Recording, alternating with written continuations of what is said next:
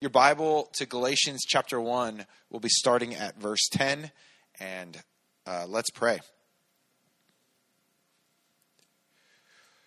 Lord, we thank you so much for each person here. Lord, we thank you for this church body, this family we have, and we pray that you would, Lord, speak to us this morning by your Spirit, Lord, through your word, that we would be able to hear from you, God, that our hearts would be open to you, Lord, that we would be just willing to allow you to have access to anything we're holding on to that's hurting us or keeping us back. That we would allow you to have that space to minister to us and to lead us and heal us and free us. We want to be free in you, God. So remove anything that's choking the life that you have for us. Let's remove anything that is a stumbling block or I don't know, just whatever it is, God, that's holding us back. We pray that we would be completely free and complete in you, God. Your work would be not hindered, but you'd have free access to us, and we would just enjoy that and allow that. So we thank you, God, and we praise you in Jesus' name. Amen. So Galatians chapter 1, we kind of ended off with verse 10 last week, but I thought it's actually a really good segue kind of into this next section. By way of recap, if you weren't here last week, Galatians, it was written to a group of churches in the region of Galatia, and Paul's extremely frustrated because they're allowing a different gospel to come in, and he calls it not a gospel at all. It is the rebirth of legalism. It is Judaism laid on top of the work that Jesus had done. So basically all these Gentiles had come to know Jesus, and these Judaizers had moved out from Jerusalem, and they were affecting the Gentile believers, saying, okay, great, that's awesome, you're following Jesus, but you can't forget all the law. You have to continue to do the law. So they're saying you got to be circumcised, and you're going to have to follow these laws and follow the feasts, all these different things.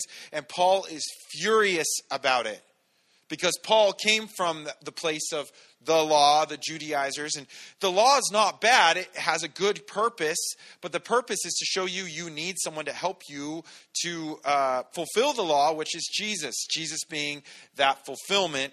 So Paul's basically like, you can't go back to adding man's works onto the gospel, because that's not what the gospel is about. That's where men start being able to have power, and that you can make a hierarchy, and you could show that you're actually better than them. But if we're taking the gospel at face value and allowing that work, we say it's all Jesus. Like, God did the whole thing. Like, it was all him. We have no standing in and of ourselves. We have nothing to lay claim to. We have no boasting. All of it goes to him. Legalism and man in general will always want the credit they think they deserve. And so Paul, again, starts off with no sweet salutation. He gets right into it. He's like, I marvel that you've walked away from the gospel. I cannot believe that you've walked away from the gospel. It makes no sense to me why you would allow this to happen. And so he's very, very frustrated, and we're going to see kind of his background. He's going to talk about his background, and that's very relevant because this is an issue of Judaism, which Paul was the king of it, right? He was the guy. And so kind of going to continue in with that. But verse 10 kind of left off last week with this. He said, "For do I now persuade men or God? Or do I seek to please men? For if I still pleased men, I would not be a bond servant of Christ." Paul's saying if you're about pleasing men, if it's all about the credit you get before men, then you're going to miss out on pleasing God. And Paul's like, I could care less about pleasing men. I want to please God. And as I please God, it affects men in a positive way, in a good way. I'm more useful to the people here on earth. Just like, giving your kids everything they want it's not a good thing. You think, what more loving thing could I do than give my kids everything they want? How does that turn out, right? Like, oh, yeah, of course I'll buy that for you because I love you. Well, if you love me, you do this, Well, I do love you, so I should, right? And just like, if a church chooses to give the people what they want, in a sense, right? And we all do this. I think that there's a real balance where you give the word in a relevant way where people can understand it and it's useful, but it gets twisted up when you're just like, oh, what kind of thing would people want to hear, right? Well, obviously, like, there's going to be a point where we don't want to hear that, but we need to hear that. And I have to deal with that all the time. You're going through the Bible and go, okay, that's not something I would choose to do or teach, but it was really useful for me. The whole idea is like, we've got to make sure we are looking to God, pleasing God. Who could care less about man in that sense? Because if we choose to please man, we're going to lose pleasing God. If we please God, then we help man. And really the cool thing is that simplifies life. Just like, a whole section on praying. When you pray, you go in your closet and you get away and you don't worry about, trying to make it look like a big spectacle so everyone says, oh, wow, he's so holy. But you go in your room and you pray to God in secret and he answers you openly. If we believe that God is who he says he is, then you do that and you watch him provide, and it's a beautiful thing. So Paul's saying, I'm not here to please man. And so if you guys want to make this a man-pleasing thing again, or, where it all gets super corrupt, I'm not into that. He's like, if I still please men, I would not be a bondservant of Christ. This is, because he says, if I still pleased men, because his life before was pleasing men. It was following their rules. And he's like, I would rather be free in Christ. Paul's curious about being under the audience of one. It's people are fickle, by the way, if you haven't noticed. Like, you can't please people. It's just like a never ending. It's almost like the more you try to please them, the harder it gets, right? Because they grow like this appetite for more and more and more and more. And so it's a never-ending pursuit. It's not worth it. It's a waste of time, and it's detrimental to our character and our calling. God has called us to do something specific, but it only works when our eyes are on him and we're doing it as unto him.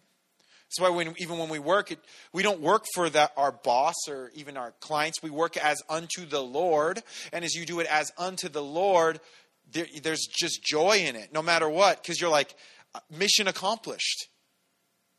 If you're working unto men, you will always feel underappreciated. You'll always feel like somebody else isn't doing what they should be doing, and they're getting the credit. What does it matter? None of that matters if you're looking unto the Lord. You just do it before him, and he just deals with the rest. Here you go, Lord. This is before you. This is for you. I'm doing it as unto you. So our character and our calling, it is extremely important that we have our eyes fixed on Jesus, serving him, not men, so that we don't lose the potency or the power. The gospel is the power of God to save us and then to save those around us. But we can take away that power by taking away the good news of the gospel. There you go. All right. Verse 11. But I make known to you, brethren, that the gospel which was preached by me is not according to man. For I neither received it from man, nor was I taught it, but it came through the revelation of Jesus Christ. So he's saying the gospel that I know, because remember he's saying that these are two different gospels. If you add the law and works onto it, we are no longer talking about the same gospel. This is a legit dividing line. And of course, we could all sit back and say, oh yeah, we totally understand that. But it happens a lot where the works thing starts becoming more and more prevalent, and it starts being a legalistic trip. And one of the first things you'll notice is that the people lose freedom and joy in the Lord. All the time, every time. When legalism starts showing up, there's like a lack of freedom, there's an increased amount of fear, and the joy goes flying out the window. Because you're not enjoying your relationship with God. Because you're not receiving like you should be receiving. And you're trying to say, Look how good I am, God. Can't you see I'm good? Can't you see I'm good? Look at all those people. Oh, yeah, they're terrible, but look at me. I'm doing good. I'm so good. And you're trying to fulfill something that you were never meant to be able to fulfill. Whereas if we say, it was all you, Lord, I am so grateful. Like, believe me, anything you give to me and I handle on my own, I screw up. I'm more than happy to give you the reins. Like, thank you so much for the grace, the mercy. I am just like so in awe of who you are. There's freedom, there's joy, there's peace that's found in that place. And Paul says, this gospel that I preached to you, it wasn't made by men, and it wasn't even delivered to me by a man. Jesus himself is the one that showed me this. The gospel being taught by the Judaizers was very man-influenced. You can always tell when man has an influence in it because you think like a man. Like you think like this is a way the man would think. You really, a lot of times when you think like what God, it's so counterculture to the world, right? Man, it's ratings and rankings and graphs and charts. God's like, I care about your heart. I see where you are. I see who you are. And I want to free you from that. And it's not because you earned anything or you deserve anything, but because I am love. So Paul received that, and he says, I'm not trying to be like those who, twist it up and fill in the blanks for their own, liking or whatever, add their own twist to it to make it make sense. Paul's conversion is a radical story. It's found in Acts chapter 9. I thought it'd be cool to read it since Paul's bringing it up. We'll just read it real quick. It says, then Saul was Paul before. It was his former name. This tells you about who Paul was. He was intense no matter what. But there's this image right here. Still breathing threats and murder against the disciples of the Lord. Went to the high priest and asked letters from the synagogues of Damascus, so that if he found any who were of the way, meaning the believers, whether men or women, he might bring them bound to Jerusalem. Paul, like this, especially the very first part, still breathing threats.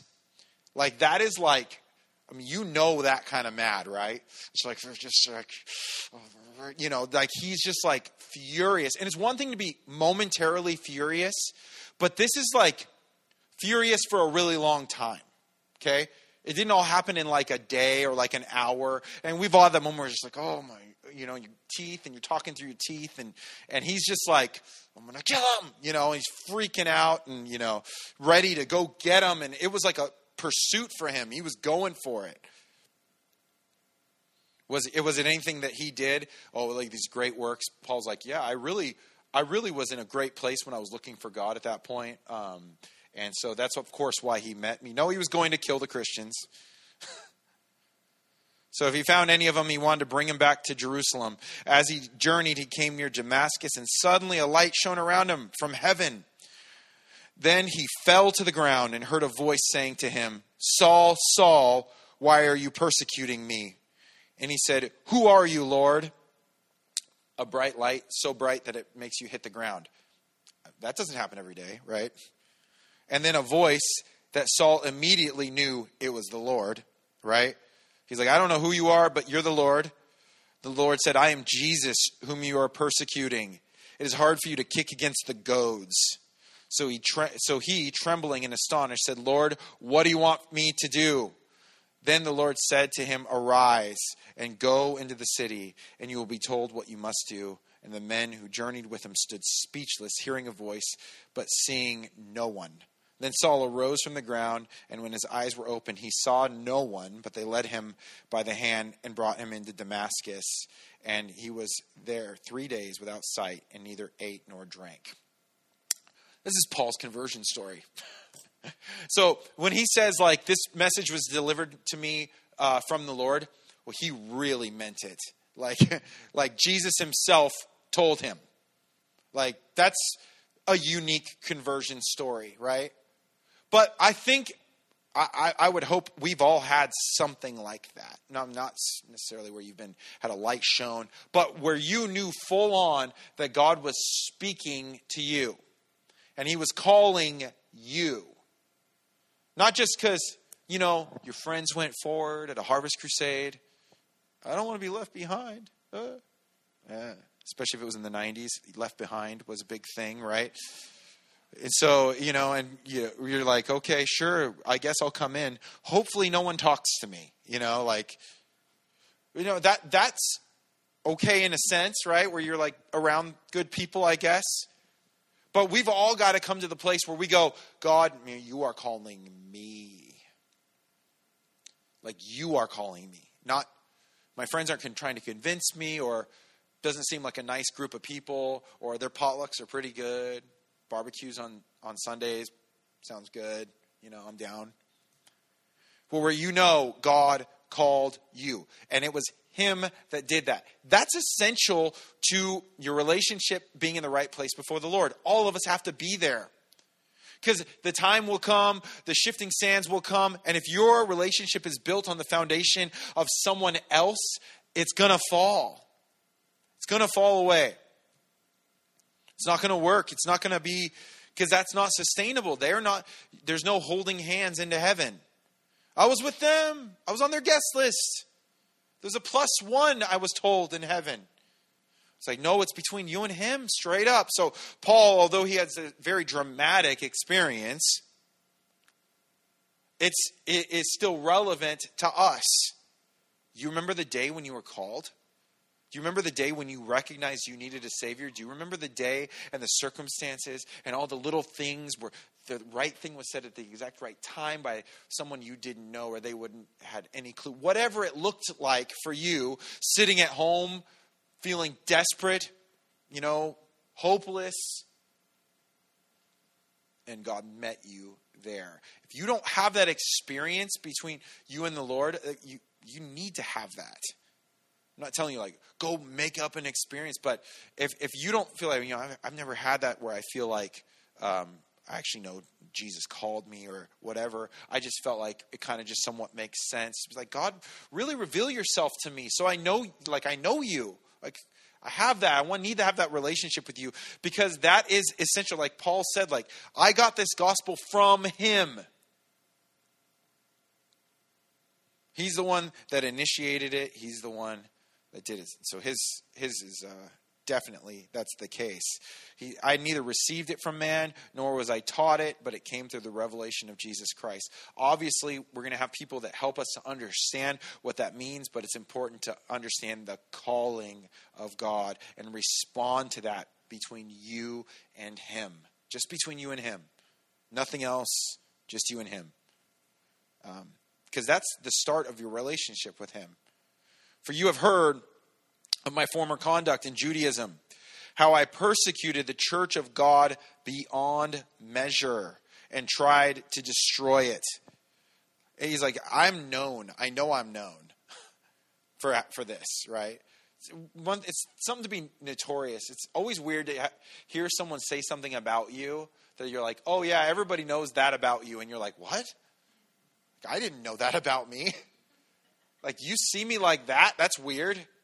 I didn't even realize I did that. Or somebody will say something like that, you say it like this, or oh, that's that sounds like you, or they kind of impersonate you and say something. You're like, that's offensive. I didn't know I did that.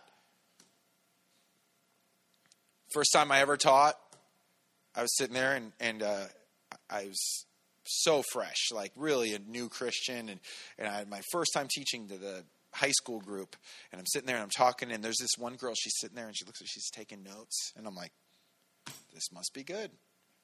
I think things must be going well. High school, she's taking notes, and she was a little she was funny. She was a kind of sarcastic, and yeah. So she comes up to me afterwards. She's like, I just wanted you to know that you said 78 times. It was a tally sheet of how many times I'd said and it messed me up bad, try not to say anymore, but that's very hard. I guess it was good to know, but I was like, I thought you were taking notes, like not note of how many times I said But you could be notorious for lots of different things. Paul said, I know you guys know who I was. And I know my reputation precedes me. We know that was active because a lot of the disciples did not want to see him. They're like, that's the guy that kills us, right? Do you think maybe he's acting like he's one of us to get in? Like they were nervous about Paul. These people who are fearless were nervous about Paul. He said, I persecuted the church of God beyond measure and tried to destroy it. Also, he says, that's the church of God, not the Judaism. Paul thought he was serving God before. But he says, I was actually persecuting the church of God beyond measure and tried to destroy it. And I advanced in Judaism beyond many of my contemporaries in my own nation, being more exceedingly zealous for the traditions of the fathers. This should be no surprise to us about Paul, that he moved up quickly. Talk about zeal. And he says that zeal persecuting the church. I was zealous. I was all about the thing you guys are dabbling in. Like you're messing around with it. I was full blown giving my life to this. So please understand, I know what I'm talking about when we're dealing with Judaism being brought in. He says, you've heard, and Paul was known. Admittedly, he was persecuting the church. It's interesting. He was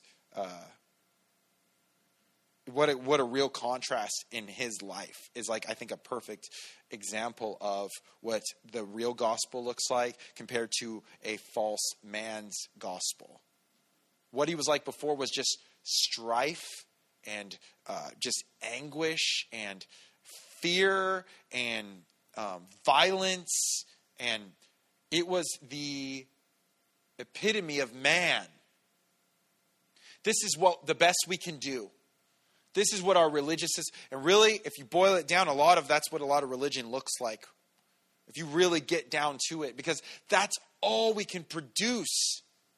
And that's the only kind of righteousness we can produce. It's fear-based. It's there's no life in it. It's death. Then you see Paul on the other side, and he's so willing to, he's just free. He's like, I'm willing to die for this. I'm willing to give my whole life for this. But when it pleased God, verse 15, who separated me from my mother's womb and called me through his grace to reveal his Son in me that I might preach him among the Gentiles, I did not immediately confer with flesh and blood, nor did I go up to Jerusalem to those who were apostles before me, but I went to Arabia and returned again to Damascus. When it pleased God to separate him, God saw Paul, and he had a plan for Paul. Paul was clearly called to something, right? I mean, that is so obvious. Like Jesus shows up and he's like, hey, Paul, I got something for you to do. And if you were to continue on in that section, it goes to Ananias and says, hey, by the way, Paul's coming, and I got big plans for him. He's going to speak the gospel to the Gentiles. And at this time, the Gentiles would have been like, Paul would have spit it. He might have slapped someone if they told him he was going to be working with the Gentiles. Because the Jews at that time had thought the Gentiles were only good for fueling hell's fire. That's pretty much the only thing they were good for. I heard in a message it said that a Jew wouldn't help a Gentile in birth because it's just the only thing that you gain out of it is bringing another Gentile into the world. There's no good out of that, like if someone's in labor pains or whatever. I was like, okay, a little intense maybe. Paul would be called to preach to them. And so God had a big plan for him, right? He was separated he separated me from my mother's womb and called me through what? His grace. Legalism will never be based on grace because the two are contrary. Grace is like God's unmerited favor. Like we are so blessed. Like you're lavishing your grace upon us and we're just receiving it and we're soaking it in. Legalism is the opposite. You don't live in grace, and you don't let other people live in grace. Through his grace, he separated me to reveal his Son in me, that I might preach him among the Gentiles. So Paul was separated. God had done a work and separated him. Let me encourage you with something here this morning. If you have heard the calling from the Lord, if you've been separated, you know that God has called you out, then you know he separated you from the womb for a good purpose, but he has something for you to do. Not just to be separated just for fun, but that he has something for you to do. Paul had been separated for a good thing, that I might preach him among the Gentiles. I was saved for something. That's the thing, is like, a lot of times we view like serving as like, okay, serving's cool for people who like to serve. That's like their gift is serving. Serving is not that. And serving can look like a lot of different things. It's not just like, this is not like, we need people in the children's ministry message. Serving is, God, what do you want me to do? Like, God, what is it that you want me to do? Like, what have I been separated for? Why did you call me out? And if you don't know, I think it's a good question to ask the Lord. Like, Lord, what do you want me to do? Where do you want me to serve? Like, how do you want me to be a part of this? Because I've been set apart for something. Because serving is the joy of being able to work with God in something. Well, of course, if you're serving and you're not doing it as unto the Lord, and you're not enjoying that, and you're not doing it in grace, it becomes a gnarly burden. And then that's the point where you say, as soon as you start seeing, I think of this all the time, if people are burned out and they're not stoked and they're not into like serving, and then they're in a place of serving anyway, that is like a cancer cell in the church. It's bad, and it reproduces, and it gets really ugly. So like, if you're not there and you're not doing this in joy or in grace and peace, then you're going to start projecting some rough stuff. And I've seen it before in different places. Children's ministry, you find one of the children's ministry teachers is really harsh and is starting to get hard on the kids. You know what that does to kids? Like when you start like making it about rules and regulations, and you start getting really, really hard on them, and start like just enforcing hardcore like legalistic stuff on them, and they're not enjoying themselves. They're not like seeing the grace of God. They're not seeing any joy. They need to be gone for your kids' sake. And so I would say if you're not there or you're getting bummed out, roll. Don't do it. Come back. We'll be stoked for you to come back. But right now, it's not the time. Because you think, oh, we need people. We need people. Not that much. Not that kind of people. God will provide the rest. He'll take care of the rest. But if you're not in a place where you're like doing this in joy, it's like, man, so much drama, so much trouble can be produced by that mindset and thinking. But we've been called and separated through his grace, what? To do something. Through his grace, in his grace, by his grace, with his grace. In the same way you receive it, you give it. And so this is it. This is Paul. He's like saying, this is how I was called. This is how I receive the gospel. And if it doesn't look somewhat like this, then this is not the same thing. And then he says, I did not immediately confer with flesh and blood, nor did I go up to Jerusalem to those who were apostles before me, but I went to Arabia and returned again to Damascus. I think it's important to be around people who are believers. I don't think it's a good idea necessarily to go Lone Ranger, right? Like, okay, God met with me. Now I'm going to go live by myself in the desert for 3 years. That's a little special of a situation. But I think what Paul's trying to say, and he wasn't by himself either, but I think what he was trying to say is he didn't go to be justified by the apostles before him. Like he wasn't looking for them to be like, hey, I'm good now, right? I'm cool now, right? I'm cool. Paul's like, no, oh no, I met Jesus and now I'm going to go hang out with him. And it was for 3 years he hung out with him out in the desert. And after 3 years, it says it right there. verse 18. Then after 3 years, I went up to Jerusalem to see Peter and remained with him 15 days. But then I saw none of the other apostles except James, the Lord's brother. After 3 years, Paul gets saved. He goes away for 3 years to be taught by the Lord.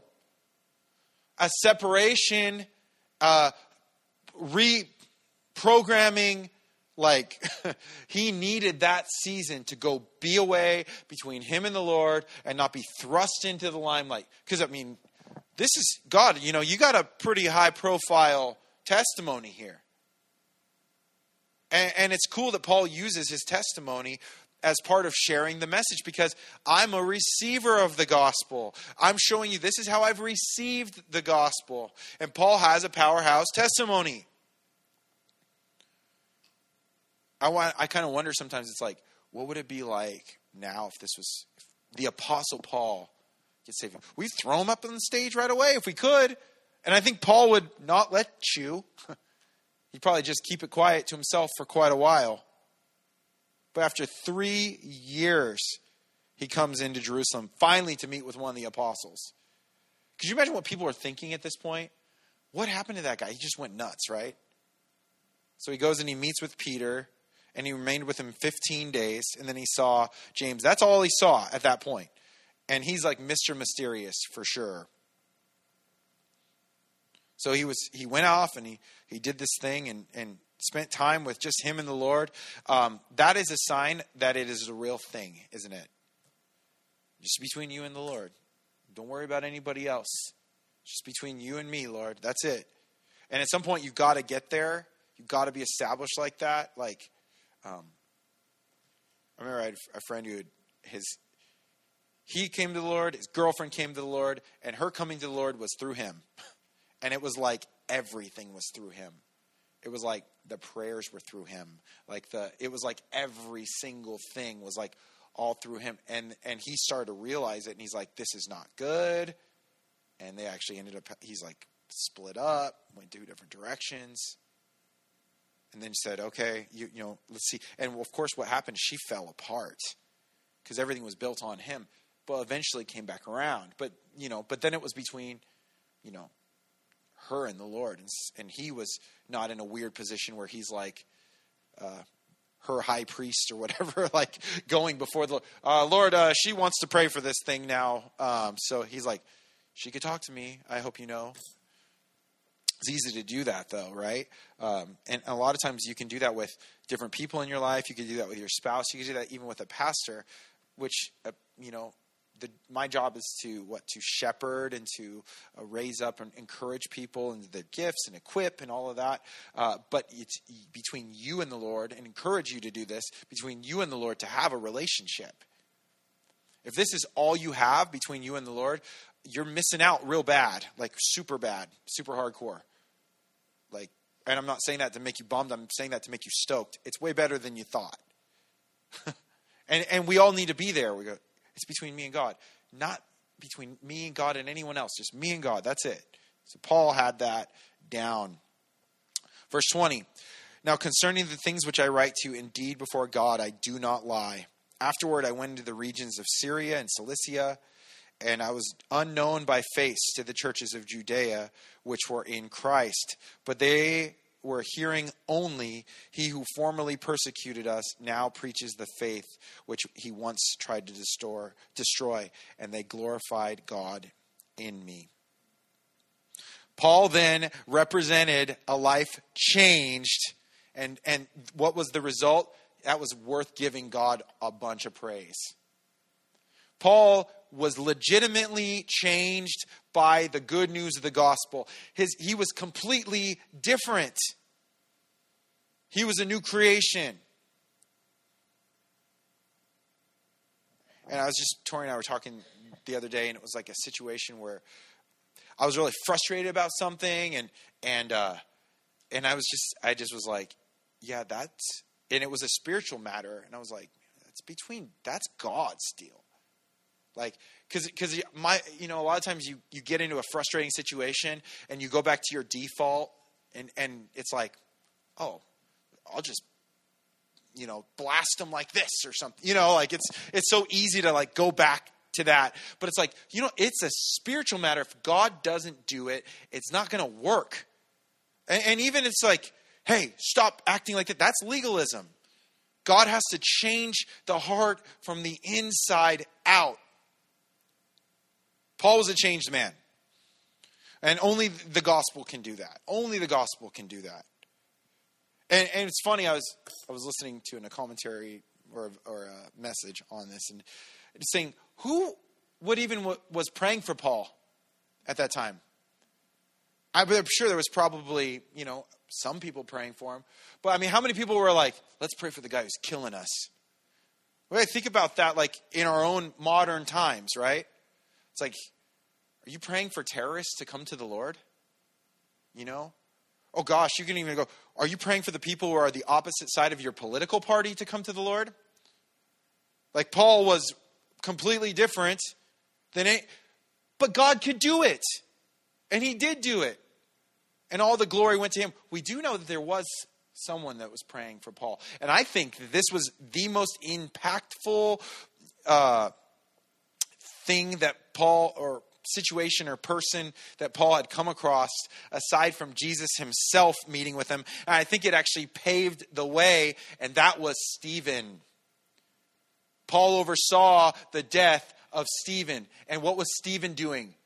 Praying for the people who were killing him. Forgive them, God. Forgive them. Please don't hold this against them. They don't know what they're doing. And then what's going on with Stephen? His face is shining like an angel. And he's like so happy. I bet you Paul's just like, what was that? And I think it bothered him so much on the inside. He's like, I got to just destroy all of that because I can't deal with that again. So the whole thing's got to go. So it's almost like he turned it up even more as he's wrestling it with on the inside. He's powering into it, going even harder at it. A lot of times the people who are the closest to coming to the Lord are the ones that are the most against it right beforehand. The whole guard is up because they're getting hit. Boom, boom. They're kind of getting convicted. And they're like, I hate being convicted. Like, what is that? Why is something happening? The more that they're showing off that things are happening, it means God's kind of like doing something to them. The worst case scenario is complete callous. You feel nothing. You think nothing. You care nothing. That's lukewarm, right? Whatever. Yeah, apathetic. Okay. That's fine. You can think that, whatever. But it's like, no, he didn't. Paul went in even harder. God did something in him. We know Stephen prayed for him. We know he was a witness, and I think it was a big deal. I think it shook Paul hard because he'd probably overseen the death and been around the death of other people. But Stephen was different. He saw something there that he was like, I have never seen something like that before in my life. And he's literally praying for him.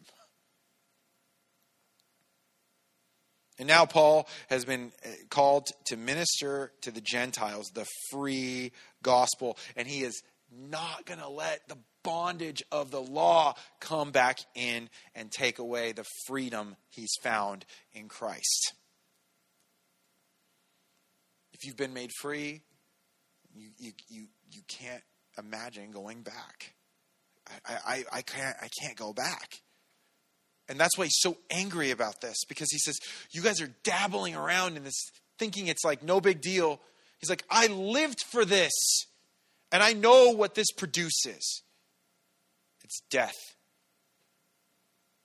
But freedom is found in Christ. And that is good news. The gospel sets us free from sin, from death, from caring what people think about us. I mean, we can full on know, right? If we're following Jesus, like that, there's going to be people are not going to like you. They're not going to like you. They didn't like him. If they don't like him, they're not going to like you. He was perfect. He's like making food out of nothing, raising dead people, healing sick people, like loving on everyone he comes in contact with, and they hated him. So don't give yourself too much credit to think that you're better than that, okay? It's like they persecuted him, they're going to persecute you. There's going to be that. It's going to happen. One point or another, it's going to happen. There's going to be those issues that are going to come up, and we're going to have to deal with that as we go forward. But we have to continue to preach the good news of the gospel no matter what, because this is the only thing that can free people. And one of the things we think sometimes that will free people is just keeping peace with everyone or just being cool with everyone. But sometimes it gets messy before it gets good. And it's spirit ordained. It's not in the flesh, and it's not like fighting to fight, but it's just being who you are in front, being free, and that's going to cause issues. Like, remember Stephen, he was looking up and his face shone like an angel, and they're screaming and they're covering their ears. They can't handle what's going on because the world is dying and the flesh hates the spirit. But we're called to be free in the midst of in the midst of bondage. We're called to be light in the midst of darkness. So that some, not all, as many as possible, could also come to the light, could also be free. That's the good news of the gospel. It's not us, it's him, allowing him to live in us and through us. Free. It's like, that is it. That's the hope. That's our hope found in Jesus. So, encourage you. You've been called. You've been separated. If you know, God has called you to salvation, also know he's called you to do something. And if you're not doing something, you're missing out on part of what God wants to do. You've experienced the partnership of salvation. You're missing out on the partnership of serving. And that's a beautiful thing. You're missing out on the partnership of being his hands and his feet as you ministers, as you get to see God do miracles in front of you, affecting lives, seeing other people be free. The only thing better than your own salvation is watching other people's salvations. Watching them become free. Watching them get it and change, and their family change, and their generations of family change. We get to be a part of that. But we're called to it. What are we called to do? God, show me, lead me, guide me. Lord, we are so thankful for the good news of the gospel. It is good news.